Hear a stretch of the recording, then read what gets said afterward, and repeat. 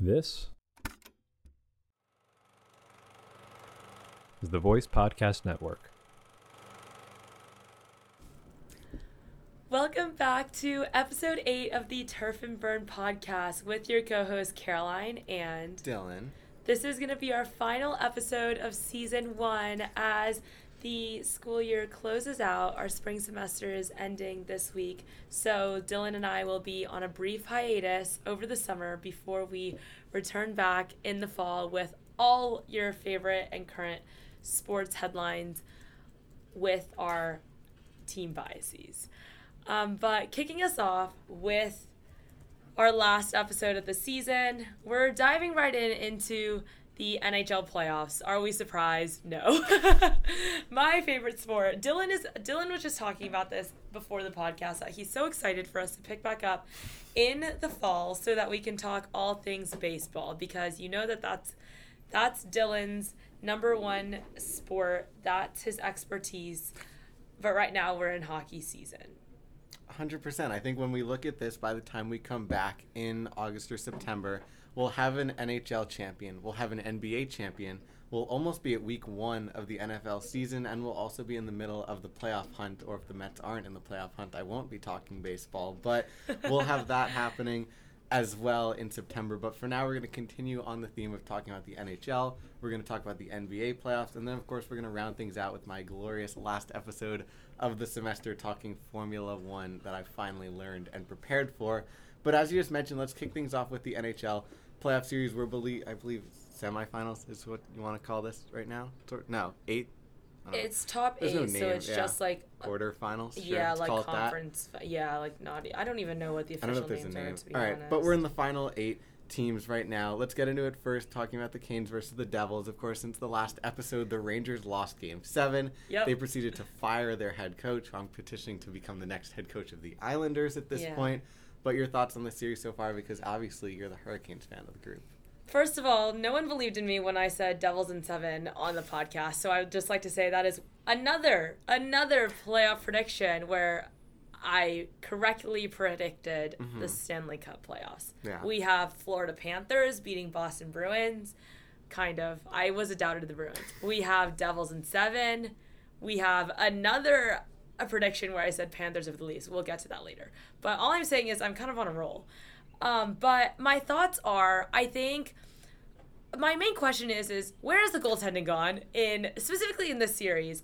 So game 1 of the second round, we have Canes winning 5-1. Game 2, we have the Canes winning again at home 6-1, and then game 3, we're at Devils. We're in New Jersey, and the Devils win 8-4. And through the first 2 games, the narrative was always, who is Lindy Ruff, the Devils head coach, going to play and put in goals? So he started with Akira Schmid, the rookie 22-year-old sensation goalie that helped the Devils beat the Rangers. But he's gone back to Vanacek throughout the games as the Canes have really put on the goals. And to be honest, it hasn't really been the fault of the goalies. It's more that the Devils just could not play the playoff style. They couldn't keep up to the Canes. They couldn't keep up with the Canes forechecking. They couldn't keep up with the intense playoff style that the Canes were playing. But then with game 3, once they went back home, all of a sudden they turn it around. They bring the physicality, and Canes actually went to their rookie goalie in Peter Kochetkov, which is an interesting decision. But it seems like the Devils really turned it around. And to be honest, I believe in the Canes still. I said Canes in 6. But if we look at round 1, Devils were down 0-2, and then they ended up winning in 7 games. So I'm hoping if Canes can win game 4, I would feel much more confident. And of course, game 4 will be taking place tomorrow, technically yesterday by the time you all are listening to this episode. I think it's also a situation that reminded that the Devils played in a grueling 7-game series, and not to make any excuses for a slow game 1 or game 2, but it could be, as we mentioned with the playoff wildcard teams a couple weeks ago, in that you're fighting so hard for that one series, you put all your effort into winning that game 7 or sneaking into the playoffs. Now who knows if you're kind of out of energy, you're tired, you're playing hurt for game 1 and game 2. It's also a road game, so Carolina obviously had the huge home ice. Look at me getting that term right now on this last episode. Wow. And then all of a sudden you come back to Jersey, and there is this sense of familiarity of, okay, we've been down 0-2 before. we're not going to panic. We're not going to worry.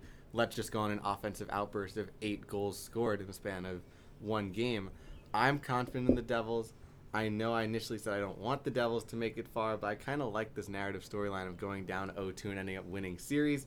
Devils in 7. Make it happen. I'm going to say that that's going to be the final prediction of this series because I'm going to blame Game 1 and Game 2 on Slow being injured, being still recovering from an important last series, and then all of a sudden we get to Carolina, who had an easy road against the Islanders and all of a sudden could face some adversity against the New Jersey Devils. I would just like to say that I'm pretty sure Dylan is going against his word from episode 7 where he said he would back the Canes. I did. Yeah, so I'm not liking this switching up on the podcast. I can't believe you wouldn't support my team like that. But, I mean, Dylan predicted the Rangers winning the Stanley Cup, and here they are, losing in round 1. And, of course, that didn't go well with their fan base, and they fired Gerard Gallant, like Dylan was mentioning earlier, which I thought was a really, really insane reaction, to be honest. I think Chris Drury, the GM of the Rangers, is going to regret that. I think Gerard Gallant has seen a ton of success. He's one of the big reasons why the Rangers were able to rebuild, retool so quickly and get back into the playoffs. And they did just make it to the Eastern Conference Finals last season. So if you base it off of just getting out of the first round and you immediately fire your coach, like then all other, 7 teams would have fired their coaches as well. So I'm interested to know the decision making behind that. But I do think that there were some questions in terms of maybe Gerard Gallant wasn't good about getting the younger players on the ice. There were questions about his line matchups, and I think the GM and also head coach didn't really get along. And talking to a couple of Rangers fans, and again, these are biased, completely biased, as well as probably emotional Rangers fans coming off a loss, but their claim is that after 2 to 3 years, his message sort of goes stale in clubhouses, and that this was that point, and that he took them as far as he could. And then this year's regression is a sign that maybe the Rangers are getting tired of his message. It's time for a new coach to come in, new blood. I don't think any Rangers fans are calling for a shakeup of the core, although they have a lot of impending free agents, which could mean that the team's going to look different this year. But it's an interesting situation in New York because this isn't a rebuilding team. This is a really good team who's firing their coach. So some coach is going to come in with a great roster, and the expectations are going to be high. Potentially quarterfinals, potentially make it all the way to the Cup. Who knows what the expectations for the Rangers will be based on their offseason, but certainly an interesting position now. And I don't think Gerard Gallant will be on the sidelines, not in play next year. Someone is going to be snatching him up for sure, whether it's in Long Island or another team that's looking for a head coach. I know Dylan really wants Gerard Gallant to be the head coach of the Islanders, but one head coach, or I guess ex-head coach that I really hope to be getting a head coaching job again is Bruce Boudreau, who I love. I think he's the epitome of fun. I think he's exactly what the league needs to grow the game. I think he would be a great fit in Calgary, where it just seems like the locker room is completely dead inside, where a lot of it was actually reported that multiple Calgary Flames players have now rescinded their trade requests following the Daryl Sutter firing that we reported on last week. So I'm interested to see if they'll bring in Bruce Boudreau or if they'll look at someone internally. But I also think, Dylan and I were talking about this earlier, that maybe the Islanders take a look at Bruce, even though that would be a complete 180 from the current direction of where the team is at and the current team culture. But if you want fun, not saying that Bruce teams don't play defense, but there's definitely much more emphasis on offense, on letting the kids play, and that would be a complete culture change from Lou Lamoriello for the Islanders. And I think also when you look at Bruce, and I know he's 68 years old, so there's always that question at what age are you going to retire, or you're going to say I'm done. Never. I think the way that things ended in Vancouver for him and sort of treated, I think everyone generally says this was an awful way to fire him, sort of. Everyone knew it wasn't his fault, but they still used him as a lame duck scapegoat type of thing. I think, given his illustrious career, that's not how he wants to go out. And if there's one team who has a short-term 2 to 3 year window of contention, maybe it's the Rangers, just saying. But if there's a team like that he could immediately inherit a winner, probably not go into a rebuilding team, but maybe inherit a winner, coach them for 2 to 3 years, get a ring, or at least make it far, and go out standing on top like a champion, that could be the way his career ends. Yeah, and I do know there's a lot of questions with his playoff success or lack of playoff success, especially in Game 7s. That's kind of the reputation he has. But he's such a fun, lovable guy. And he would really help your team make the playoffs. Like, in terms of his overall NHL record, it's really good.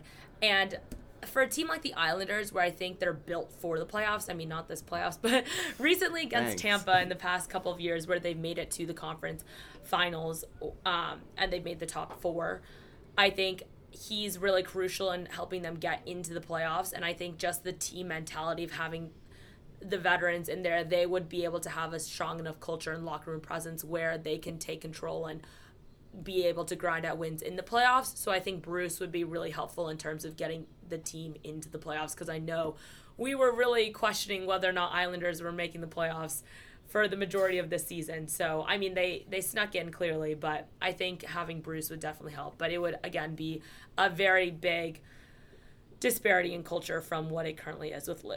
Speaking of teams that might need a fire sale or a shake-up, the Toronto Maple Leafs, after finally overcoming their drought of winning a playoff series a week ago, are now down 3-0 against the Panthers.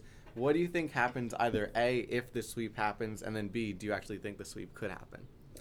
I think the sweep honestly really could happen, especially because Leafs are going to be playing away at Panthers. We talked about how statistically this season more of the away teams are winning, but Panthers at home, I just think they're going to be able to keep it up. I truly think it's actually going to be Panthers in 5. I think Leafs will win 1 game because sweeps in the NHL are really difficult and in playoffs in general. But this was my prediction that I think was pretty accurate. We won't know until after this podcast gets uploaded whether or not Panthers truly win this round, but I think there's only been 3 or 4 teams in NHL history that have overcome a 3-0 playoff deficit, and I believe one of them was actually the Maple Leafs in the mid-1900s, and then we have the 2010 Philadelphia Flyers, and then I believe the 2014 LA Kings against the San Jose Sharks, and there might be one more in the Islanders, but there's really very, very few in NHL history, and I don't see the current Toronto Maple Leafs adding to that statistic. I think they become one of the teams that get swept or lose in 5. And I think a big reason for this is there's just been no effort from their core group of players, and they've made some costly mistakes. Like, there just hasn't been a lot of effort. There hasn't been a lot of defensive responsibility. We saw Austin Matthews and Mitch Marner just completely turn over the puck, resulting in 2 Panthers goals within 20 seconds of each other in Game 2. And then Game 3 was just zeros across the boards, where they had 0 assists, 0 goals, 0 penalty minutes, 0 block shots, zeros, everything. So they were kind of just neutral. But you don't want that from your stars. You need them to be having a positive impact on the game, especially when you see how much Matthew Tkachuk is just completely riling up his team and leading it to victory. So that's not what you want when you have 11 plus, when you have players getting paid $11+ million per year. So I definitely think it's interesting because the Leafs general manager and Kyle Dubas, his contract is up at the end of this summer. So I think it'll be hard for the Leafs to bring him back. I thought after the first round, we were like, oh, he's 100% coming back now because the Leafs finally got out of that playoff drought. But if they go out, especially if they go out losing 4 in a row to Florida, I honestly don't see management coming back. I think there's a big fire sale coming up. And just to clarify on the previous statement, there are 4 successful 3-0 comebacks, including the Maple Leafs in 1942, the Islanders in 1975, the Flyers in 2010, and the Kings in 2014. Yeah. Alrighty. So I think that's it for that series. If you're ready to go on to the next one as well, we have the Kraken up 2-1 after a dominant win over the Stars. Game 3 was 7-2, as you mentioned in our notes here that you're talking about. Another expansion team. I was the one that said that watch out, the Kraken are about to go on a run. So here we go. Correct Dylan prediction. We'll see if that happens. But your thoughts on that series so far?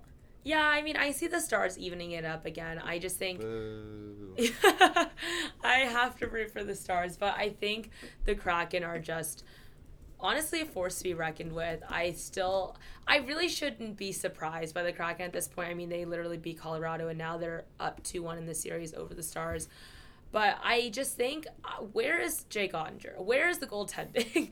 I would like to know. Surprisingly, Philip Grubauer is out goaltending Jake Onger, which is really surprising considering his metrics last year, where him and the goaltending tandem of the Kraken were just like bottom of the league. I think the worst out of all 32 probably of teams almost in expected goals for, or expected goals against, sorry.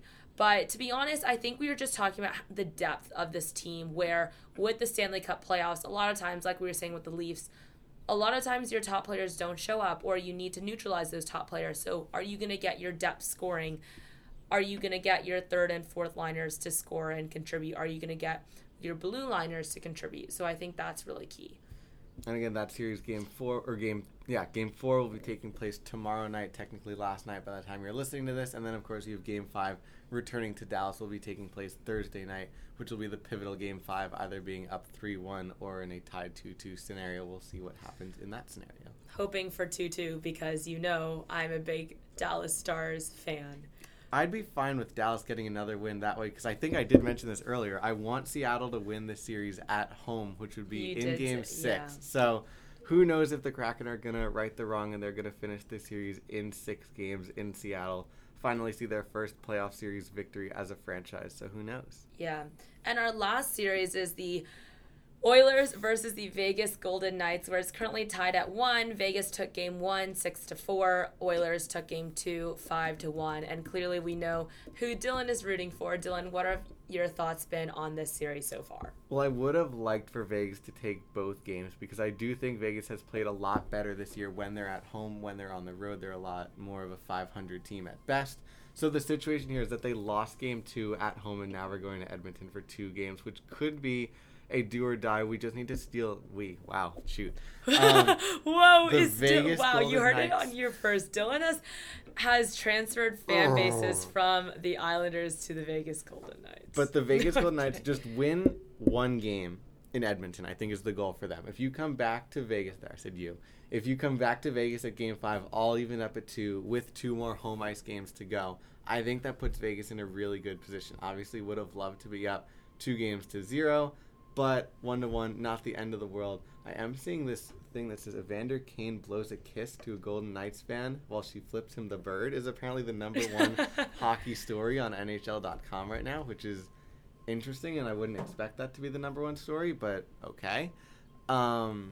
Yeah, your thoughts on the series? Well, that's coming from another Evander Kane quote where he says, if you're going to F around, sometimes you're going to find out, where he repeatedly punches a Vegas Golden Knights player on the ground. Yeah, what player is that? I don't think he's a super well-known player, because I can't think of his name off the top of my head. This is Evander Kane of the Edmonton Oilers fights Keegan Kulser. Yeah, okay, Keegan Kulser. So, to be fair, the reaction for that, I never like to see a player punch another guy when he's down, but Keegan Kulser was the one who started that fight, and it's the playoffs. To be fair, the refs are just standing there, so if they went in and actually cared, I think they would have just broken up the fight, but clearly they didn't. I mean, the Golden Knights started that, so that's his infamous quote of, you're gonna find out. So I don't love that in terms of a player's safety perspective, and you never know, that could give the guy a concussion. But if you're dropping the gloves, normally the assumption is that once you're on the ground, you're done trying to fight the player. But again, it's the playoffs, and it's Evander Kane, who just has so much character and personality. It's a great way to put it. Yes.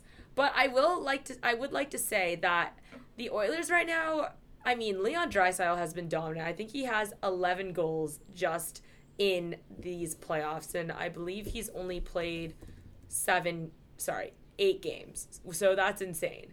And Connor McDavid once again is coming back into true Connor form. And then we also have really great playoff performer Evan Bouchard, defenseman, who would have seen this coming. He has so many assists right now and is really helping the Oilers continue to beat the Golden Knights. And, of course, the last topic we have to discuss about the NHL, if you want to get into this quickly, is that the Anaheim Ducks are now not on the clock yet, because this isn't like the NFL. This isn't like Major League Baseball, where the worst record automatically gets the first overall pick. Of course, for people who don't know, the NHL is like the NBA in that there's a draft lottery to determine who gets the first overall pick. The Anaheim Ducks, finishing with the worst record, have the best odds of landing that pick. That's followed by Columbus and Chicago. So if you want to take people through either the process of what happens, as well as sort of what's expected to happen, what's going to happen, any draft prospects you want to get into, just the draft is a topic. Yes, so the draft lottery is Monday, May 8th tonight, so technically 2 days ago when you're listening to this. But what happens, so the NHL actually recently changed a couple of rules saying that there's only a couple teams that have odds to even get the number one overall pick. But there's basically 14 balls where the 14 balls in this machine that will pop up a number for your team. But obviously the team that finished last has the best odds of winning the first overall pick, but you also see a lot of teams moving up a lot of picks or a lot of spots to get a high draft pick. And recently the NHL did limit, I think the maximum number of spots you can move up is 10 now. So if you finish like 14th, where you almost made the playoffs, like you're Buffalo, you're not going to have any shot of getting the first overall pick. But previously that wasn't the case. But basically, it is a draft lottery, so it's very much up to chance. So even though Anaheim was the worst regular season team, they could theoretically get like third or fourth overall. And this is supposed to be a very, very deep draft for the NHL, specifically with Connor Bedard. He has been the highly, highly touted draft prospect for forever ago. I mean, he's been on like the world hockey stage with the World Juniors over and over again. And then we also have Adam Fantilli, who currently plays at Michigan, who I believe he was actually the Hobey Baker winner. But he had a fantastic season in Michigan in the Big Ten. So we have a lot of draft prospects. Allegedly, apparently this is what I'm hearing, is that a 2023 third round pick is the equivalent, how do I put this? A 2023 third round pick is the equivalent of a normal draft's second round pick. There we go. Which speaks to the depth of this year's draft. If that makes sense. I think it makes sense. Just also adding on to how likely it is, because we mentioned it's a lottery pick, of how likely that worst team is to get the first overall pick. And from a study, this is from 2021, so one extra draft has taken place since this draft occurred. But it is under 50% of teams that come in worst place that actually get the first overall pick. There have been a couple 2s, a couple 3s, a couple 5s, and then in a recent year, we technically had the 14th worst team ended up receiving the first overall pick. Yeah, I mean, every single year, there's always people that think the draft lottery is rigged, especially looking at, for example, in the 2010s, I believe the Edmonton Oilers got 3 number one overall picks just in, like, the 2010 to 2020 with, like, Connor McDavid, Nail Yakupov, and Ryan Nugent-Hopkins. But they, again, changed the rules so that you can't win consecutively, or I think there's a limit on the number of times you can win the number one overall pick. But there's always people that are draft lottery detractors who think it is rigged. So that's definitely very interesting. But you know what? I really hope he goes to Columbus or Vancouver. I think immediately when you get the number one overall pick, your team's future just completely changes. Honestly, could see him in Arizona. That could be fun too. I think it's also good to have, like, when you have a young superstar like that, go to a team that you think there's a chance that they actually do good in the next couple of years, and that I get that one player is able to transform the team up to a certain point. But if you go to a team that is awful and downright horrific, and you're the only good player, you're not going to be able to create sort of that much of an imbalance, and the team's going to go from worst place to a playoff contender. But put them on one of those teams that's in the 4 to 6 range right now, and who knows what happens.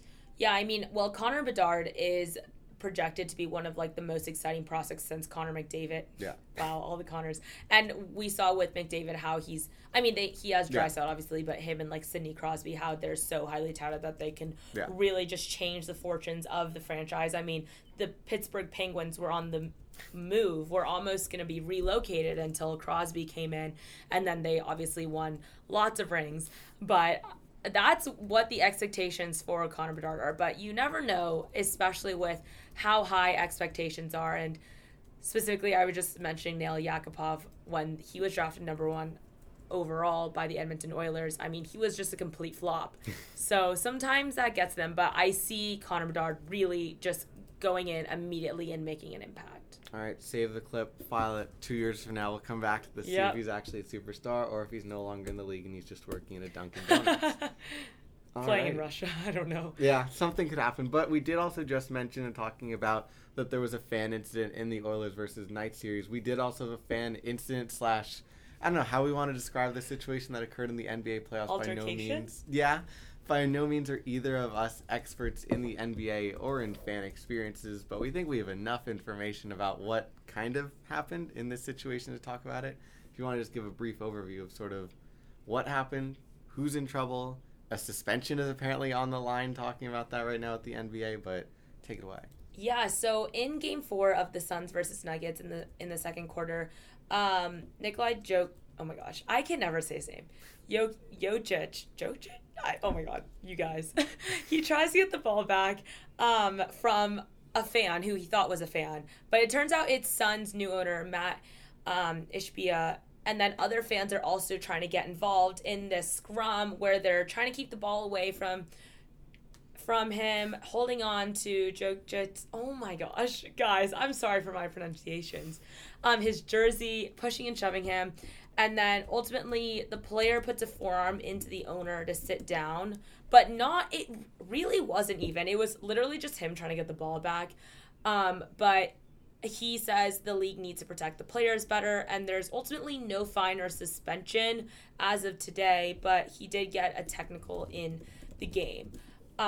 So a lot of people are saying this was targeted. He knew that it was the owner. Like, he was already giving him a stare down before this altercation happened. But I truly don't think this was the case. If you see the scrum, there's so many fans involved. He's truly just trying to get the ball back, and the owner is ducking from him.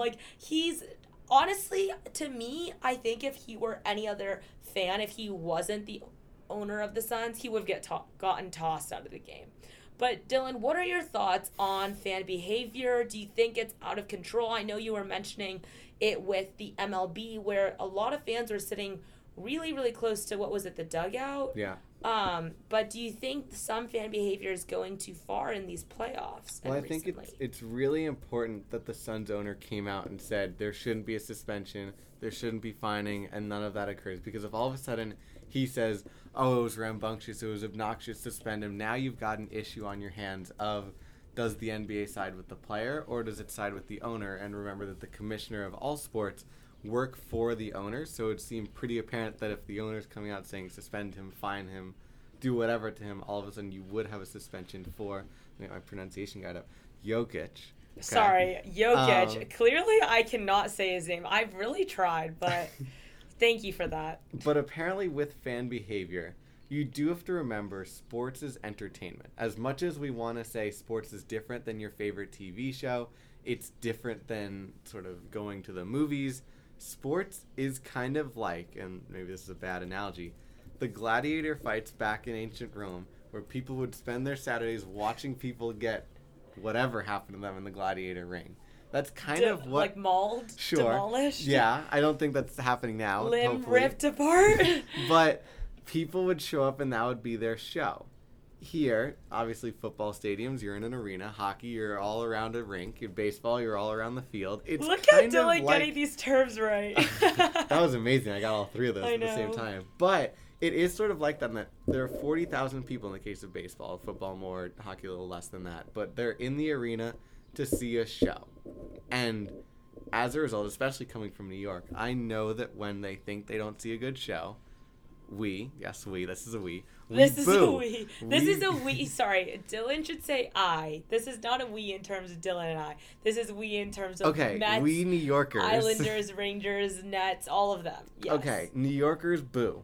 If Tomas Nido of the Mets goes 0 for 3 with 3 strikeouts and loses the game, we boo him. Most fans probably do even more than that. If Daniel Jones throws a pick 6 and the Giants lose the game, people call for his head and want him eliminated from the team despite being extended a month ago.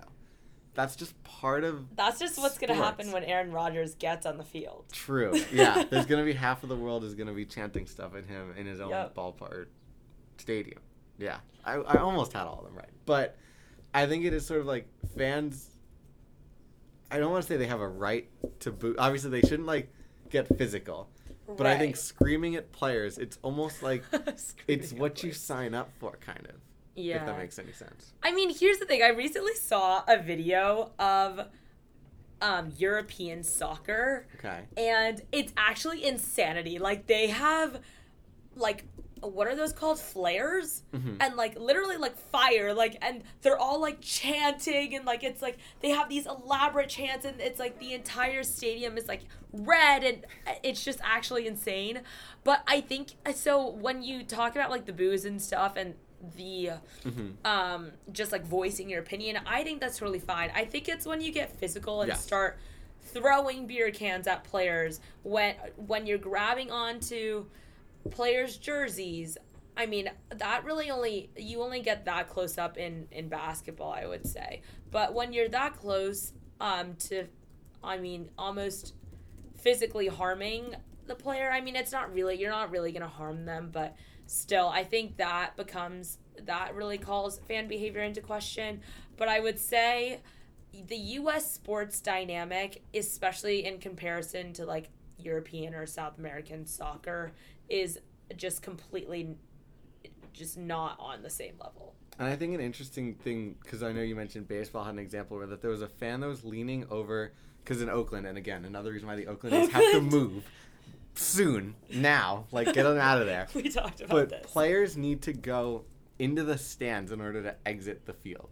The dugout leads out and into the stands. There's a tiny little walkway that there's, like, security guards lined up. Yeah, But basically, that is fans not have a all the smart access layout. in the world, and the players have to go through the fans. Now, obviously, most of the times it's respectful, it's nice. Mike Trout walks by, all the kids are trying to get an autograph.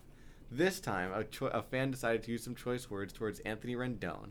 And Anthony Rendon, being a human who's been in a bit of a slump for the last couple of years, doing well this year, but just in general has been, not as great as he was living up to. His contract is big and his performance has been small. He decided that was the perfect opportunity, that a fan finally got on his nerves, and he grabbed him by the neck, choked him in the collar like this with his shirt, and said, "Are you talking to me?" And of course, the fan gets that and shuts up and doesn't say a thing. Wow. But that's an incident where it's like, is it the player's fault? Is it the fan's fault? Because the fan is naturally just going to boo and taunt. We don't know exactly what was said. I Right. assume something was said that caused that big of a reaction. But is that just Anthony Rendon is a human? Maybe this is me being pro player. Anthony Rendon is human. And imagine you were just walking into Leo's, the dining hall, and someone just starts, like, screaming at you or cursing at you or saying you suck or stuff like that. A, you'd probably think he's crazy. Yeah. But B, you'd be like, that's not, like, what did I do type of thing to deserve Yeah. it. So it's a weird, I don't know who's in the right, who's in the wrong. Something's clearly Yeah. up, but, like, I mean, I think they're both in the wrong. Yeah. Like, Rendon didn't need to stoop down to that fan's level to get into that altercation. I mean, there's plenty of security Yeah. lining that. And if we're talking, Anthony Rendon's image, I mean, Yeah. people are already hating on him for his on-field performance. mhm. I don't think this helped him No. in general. So I'm going to say I think there are also other instances in the NBA where we've been talking about how, like, suddenly a player might, like, curse out a reporter, or, like, they'll just be really not happy with the fans. And I get that, because to a certain point, it's like, if they keep pushing your buttons, like, to a certain point you're going to explode. But I just think you're a public figure. Like, you can't be acting like that. And obviously the fans shouldn't be doing that either. But I just don't think, as a public figure where you do have a lot of young fans, you Yeah. can be getting physical where you're almost choking out a fan. I will say, though, Anthony Rendon over the previous 2 seasons was having a .230 batting average, and since the choking incident has a batting average of .302. So Wow, maybe it who did knows something. if the anger channeled Yeah. out of that, he just needed to erupt, and now all of a sudden Anthony Rendon is good at playing I baseball know. again. Suddenly, maybe that's what he needed. All right, are we talking about this last subject that's on the docket right now? Yeah, I'll let Dylan kick this off, because we gave him a deadline of this past weekend once the Miami Grand Prix happened. So this is a lead off into our Formula One segment. So, of course, as we mentioned, the Formula One Grand Prix took place this weekend in Miami. And, of course, there was a lot of anticipation. This was the first race in the United States in months. And, of course, that meant we had a little deadline here on the podcast and that I needed to understand and learn and be able to sort of lead a recap on Formula One by the time this race happened. Race, correct term. Yes! Yeah? I'm actually so interested to hear what Dylan has to say. So, of course, the anticipation was building. We're back in the United States in Miami, and the anticipation was not disappointed. The stars were all out. We had Tom Cruise, Serena Williams, Shakira were all in attendance. He's just talking about the attendance. Don't worry, I'll get to the actual race. I was about to say game. I corrected myself. Good job. And so there was apparently some controversy with pre-race announcement. Players were upset that their names were being called, and Miami Dolphins cheerleaders were apparently like cheering them on and stuff like that. They just wanted a regular pre-game announcement. But after some controversy, after the drivers, shoot, he's getting acclimated. Okay, so we have after the controversies, your favorite as well as the betting odds favorite, Max Verstappen took home the win. He's not my favorite. He's not? He's just who I think is going to win, yeah. But he's unfortunately not my favorite. Well, he did win, clocking it at an hour, 27 minutes, and 38 seconds for the 57-lap course. He maintained his title as the champ of the Miami Grand Prix because he did win last year as well. So this is a back-to-back championship for him, as well as a back-to-back championship for Red Bull. This is the second running of the Miami Grand Prix, and he's won both of them so far. Red Bull also continued their dominance as they also had the second-place finisher, I learned in this race. Sergio Perez came in 5 seconds after Verstappen, which apparently is a solid margin for a for a Grand Prix in general. 5 seconds doesn't seem like that long for me, but apparently it is. It's a big deal, so we'll go with that. And then we had rounding out the podium was, of course, Aston Martin's Fernando Alonso, my guy, coming in third place. However, he was 26 seconds after Verstappen. This is Alonso's fourth podium finish in the last 5 races. But however, one of the more intriguing storylines that took place in this race was how relaxed and comfortable Alonso was, and that he didn't have, I believe, 8 seconds ahead of the fourth place finisher, and as we just mentioned, 20 seconds behind the second place finisher. So he was sort of in his own lane, doing his own thing for the most of the race. And apparently he was watching TV in the middle of the race. He acknowledged that he was sort of in a turn. He didn't have anything to do. He was in sort of nice and easy mode, and he saw one of his teammates overtake an opponent. He was cheering. He congratulated him on the radio during the race, which seems kind of impressive to me, in that he's able to watch TV and go at 140 miles an hour at the same time. So that was a cool thing to see. Still my favorite, and he's apparently showing off now too. But Max Verstappen wins, Sergio Perez in second, and Fernando Alonso finishes in third. 2 weeks from now, F1 will continue its spring season with the pronunciation Emilia-Romagna Grand Prix. Yes, that was pretty good. Go. That was pretty good. Verstappen will continue to be dominant. That's a typo in my notes. But Verstappen will look to continue his dominance, as he's also won at the Emilia-Romagna Grand Prix twice before in his career, so he'll look to make it a 3-peat in this upcoming race. Yeah. And that is your Formula One recap. Wow. Good job, Dylan. Yeah, the next race is in Imola, Italy, so they'll be going far. But I don't have that much to add. Let's go. I really like that analysis, but I will say, this really just, you were talking about Verstappen winning, then Perez placing second. This just speaks to how dominant Red Bull has been this entire season. So currently, Formula One has had 5 races. Out of those 4, Red Bull has placed 1 and 2 in 4 games. And said games. Look at that. Whoa. Look at that. I'm still in the NHL playoff mode. Sorry. In 4 races. And even the one where they didn't get 1 and 2, Verstappen still won in Australia, and Perez got 5th. So it seems like the gap between Red Bull and other teams is still very, very large, despite having all of April to retool their cars. And they will be having their mid-season break to also retool their cars as well. I know Charles Leclerc of Ferrari, who finished 7th, did talk about how that gap is still very much existent. And he didn't perform that well, especially compared to last weekend. I mean, Ferrari got 5th with Carlos Sainz and then 7th with Charles Leclerc. But to be honest, not strong performances, especially considering how good their car was last year. But we see Mercedes starting to do better as well. with George Russell and Lewis Hamilton getting 4th and 6th.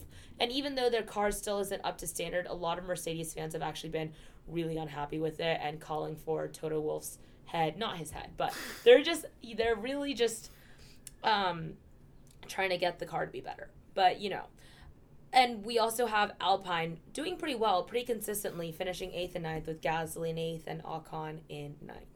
So I will say now, because this is our last episode before, I believe, August, if not September, depending on when we get back to campus. So unfortunately, since this is a podcast and it will live in the internet forever, it's time to make some bold predictions. And you're not prepared for this because I didn't tell you this was coming. No. But, well, this is why we have some fun. And to round things out, we've got a couple sports topics that by the time we come back in August, they will be determined. And they're not determined right now. I have one per sport if you're ready for it. Yeah, I'm ready. I mean, this is the best way to round out our first season of the podcast. I love a good bold prediction. So number one, pretty easy for the NHL. By the time we come back, the reigning Stanley Cup champion will be Edmonton Oilers. All right, that was confident too.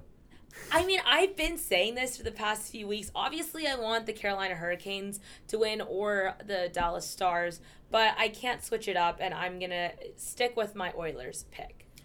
I will go with the Las Vegas Golden Knights, just because I've been on that train for a couple weeks now. I'm going to live it through, and we'll see what happens with the Islanders by then, because I would have picked them, but they're gone. I know. They're irrelevant. Dylan thinks that their head coach, Brad Lambert, is going to be fired. Lane Lambert, nice. Sorry. I just said Brad because the Columbus Blue Jackets coach, Brad Larson, got fired. But Lane Lambert is the Isles head coach. Can I also make another bold prediction in that Lane Lambert not only gets fired, but he gets immediately hired after this by the Nashville Predators reuniting with Barry Trotz. Oh, that's actually a good prediction. And they're going to make him the next head coach. That's actually a really good prediction. Look at that. I really like that, Dylan. Now, of course, we just need the Predators head coach to get fired first. But after that happens, I like this matchup. So, so we need Lane to get fired. We need the Nashville Predators head coach to get fired. Yeah, I don't really see that. Then I see if that happens, there's going to be a reunion. And there's my bold prediction. Look at that. Wow, that is a bold prediction. Well, who do you have then winning the NBA? I hate Boston. I hate Philly more.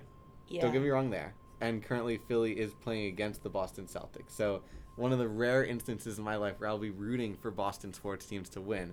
Me too. I think if Boston wins this series, I think they probably will, I'm going with the Celtics to win the whole NBA championship. Which, as much as I don't want the city of Boston to be cheering for a championship, I'd much rather Boston cheer than Philly.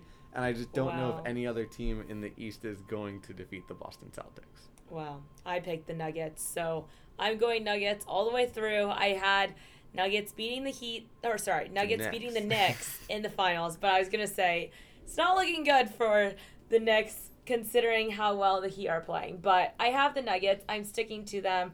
I mean, we talked about this fan behavior. I think this is just another little hurdle where they can get over the hump and they'll be able to win. And I think there is some pressure for Jokic. Is that how you say his name? Jokic, I think. Jokic. Yeah, let's go with it. This is the year.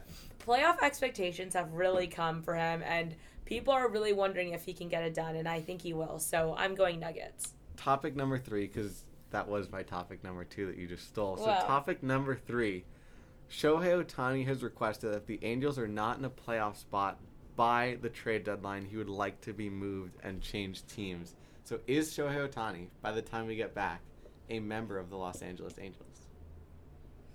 Oh, that's hard. That is a hard one. You really sprung that on me. It's also a situation where, because I'll be honest, I don't think the Angels will be in a playoff spot, but it's also, will the Angels actually pull that trigger and trade him, or do they just ride out the last 2 months and say we'll take our chances in free agency? I mean, I think they're gonna respect the wishes of Ohtani. The Astros aren't currently doing very well, and I'm very upset about this. But it's currently in the AL West. It's Rangers, Angels, Mariners, Astros, Athletics. Mm-hmm. The margins are thin. I mean, the Angels are barely above the Mariners and the Astros.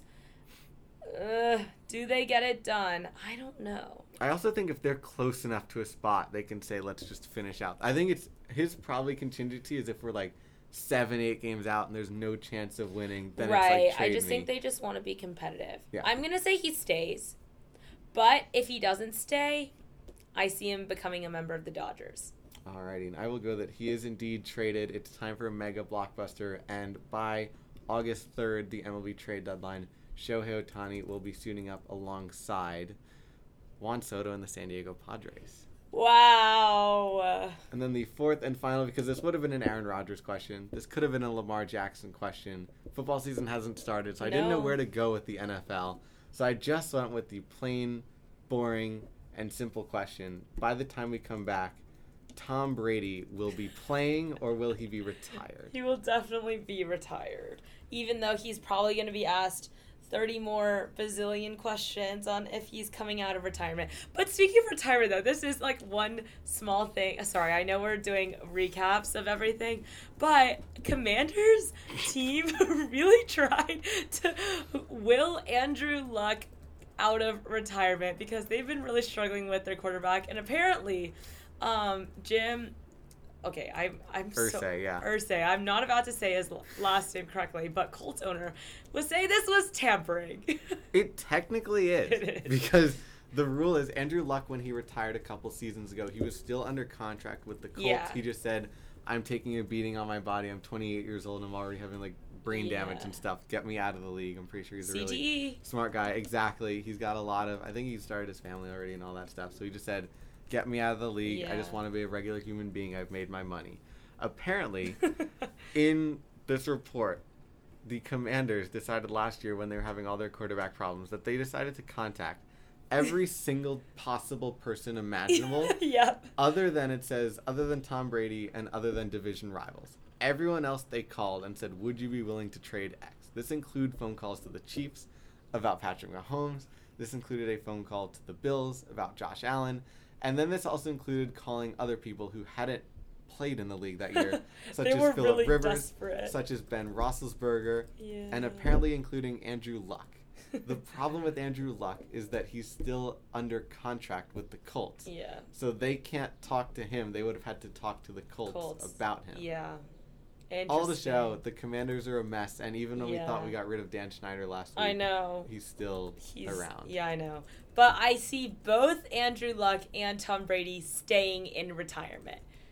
Sorry, Commanders. Can I make a caveat? Sure. I think Tom Brady is associated with the Dolphins by the time we come back. Why not the Bucs? Because I don't think they'd ended well with the Bucs. I think Tom Brady either is, if Tua gets hurt, Tom Brady comes and he's the quarterback for the Dolphins. There's no way. And if he's not, I think Tom Brady is a partial owner in the Dolphins by the time we get back. He lives in Miami now. Minority. Oh yeah, owner. 100%. It would be like a 0.1%. I mean, we ownership. talked about how now he's like ownership of like a WNBA team, so maybe he'll expand. I think he's got the itch for football. There's the rumor he's now turning down the Fox contract of $400 million because he wants to spend time with his family. So, or people are saying he's turning that down because he's getting ready to play again. But I think there's a chance that Tom Brady wants to be a family man down in Miami, and what better to continue his football itch than also becoming an owner. Wow. Look at that. That is a prediction. And my question for you is, I mean, I think we'll be back by the time this happens, but do the Mets make the playoffs? Yes. They better. Is that you being like, I expect them to make the playoffs, or you think they will? I genuinely think, just like, I know Astros fans aren't panicking right now because you guys are like, all right, we're going to win 95 games regardless. It's just a little bump in the road 40 games into the season. Mets fans have the biggest roller coaster in sports. And I don't think this is an understatement. As you've seen throughout the offseason, I had from the lows of Jacob deGrom to the highs of Justin Verlander to the lows of losing Michael Conforto, the highs of getting Edwin Diaz back to the lows of Edwin Diaz blowing his knee out. Like, literally, so many, that happens. Yes. And now we're at the point where Mets fans are calling for Buck Showalter to be fired. There's calls for the general manager to be fired. There's calls for every single player not named Alonso, McNeil, Nimmo, and Verlander to be cut. So what about Drew Smith? I love Drew Smith. That's Dylan and I had this conversation. We're like, who is a Mets player for me to root for? And it is now Drew Smith. Yeah. Because he's from Texas. Unlike Brett Beatty. Yeah, sorry, Brett Beatty. But everyone's calling for the Mets to like change up the culture, change up the locker room, because there seems to be a sense of complacency with being a 500 team, and maybe it's just they know things will go right because they have too much talent. Justin Verlander pitched okay in his first start.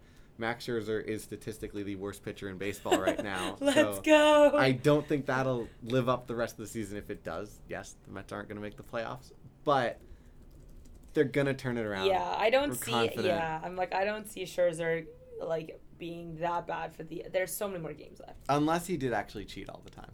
Like if he's been using the sticky stuff for years, and when he got ejected 10 days ago, Yeah. you remember that story? If that turned out to be like, I mean, he's that been didn't doing that even his whole really career. change like that. I feel like that didn't even impact his pitching that much in that game. yeah, but we shall Maybe see. it's a mental thing. You never know. Like, I feel like that suspension and having so much media controversy around it, that can, take out your confidence, or you can just be focused on that, and now you feel like any wrong move, you're just going to be suspended. He also claims he's pitching injured right now, which I feel like in baseball, and this is going to be very anti-player. He's self-claiming? He's self-claiming has discomfort in his right scapula. That's here Yes. somewhere? Okay. You're like But he's shoulder almost. self-describing that he is scapula pain, which of course, to me at least, just sounds like an excuse.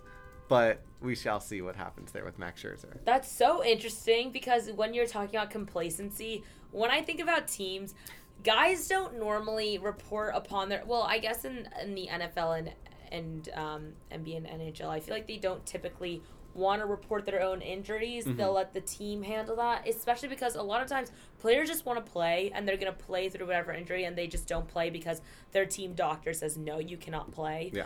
Or it's like so painful. But like, I mean, you hear about everything that goes on in the Stanley Cup, where we were talking about how Patrice Bergeron played through a herniated disc, and there's just so many, like, people played through punctured lungs, like, just insane. And like, yeah, now we have some discomfort in the scapula, which obviously, I get it, he's a pitcher, but to be self-reporting on your own injury Self-reporting is in an interesting. article to the New York Post. Not even like an announcement coming from the New York Mets. Oh, this is wow. an article being released this morning. That's Actually, no, so this interesting. at 3:34. Technically, while we're recording this, Max Scherzer knows his injury could get a lot worse. He just doesn't want it to break. It's right scapula discomfort for now. Interesting. I mean, I'm not one to judge. I'm sure he knows his body more, but I'm like, I just feel like it's different when you keep it within your organization versus when you directly speak to media about it, because you know you're going to get a lot of people jumping on you Yeah. for not performing well. Mm-hmm. I mean, at least the Mets are doing better than the Cardinals. So That there's is true. that. That is, it's a positive. It's not a very big positive, but it's there. Correct. Yep.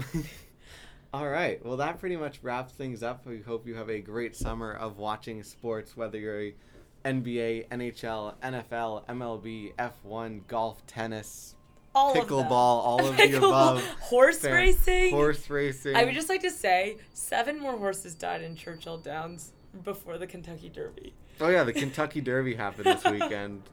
Congrats I if you know. paid attention to that. It was a very big upset. I think the odds were like 1-48. Fun. Yeah. Maybe? We don't cover horse racing, No. but I would just like to say that I did send Dylan. I was like, maybe Dylan, we need to start talking about this. I'm kidding. Because of the animals that have been dying leading up to this. I'm kidding. But yes, any and all of the sports, thank you all for tuning in for our 8 episodes of this season. And we're excited to come back better than ever in the fall. I mean, I think we did pretty good this semester. So I don't know, better than ever type of thing. But sure, we'll go Right. with that for now. Maybe more positivity More from Dylan about his teams. Well, if the Mets come back in like 4th place, we'll see. But yeah, thank you so much for listening to us throughout this semester. We really hope you enjoyed it. We were so thankful to start this literally on a whim in like February. We said, let's do this. And by March, we were recording episodes. So extremely happy and thankful for The Voice for giving us this nice little platform to do this on. And unless there's anything else you want to throw in. Yeah, I would just like to say thank you, Dylan, for actually coming to me with this idea, because now we have such a great time recording. Of course. So until the next time, in a couple months, the turf is burned.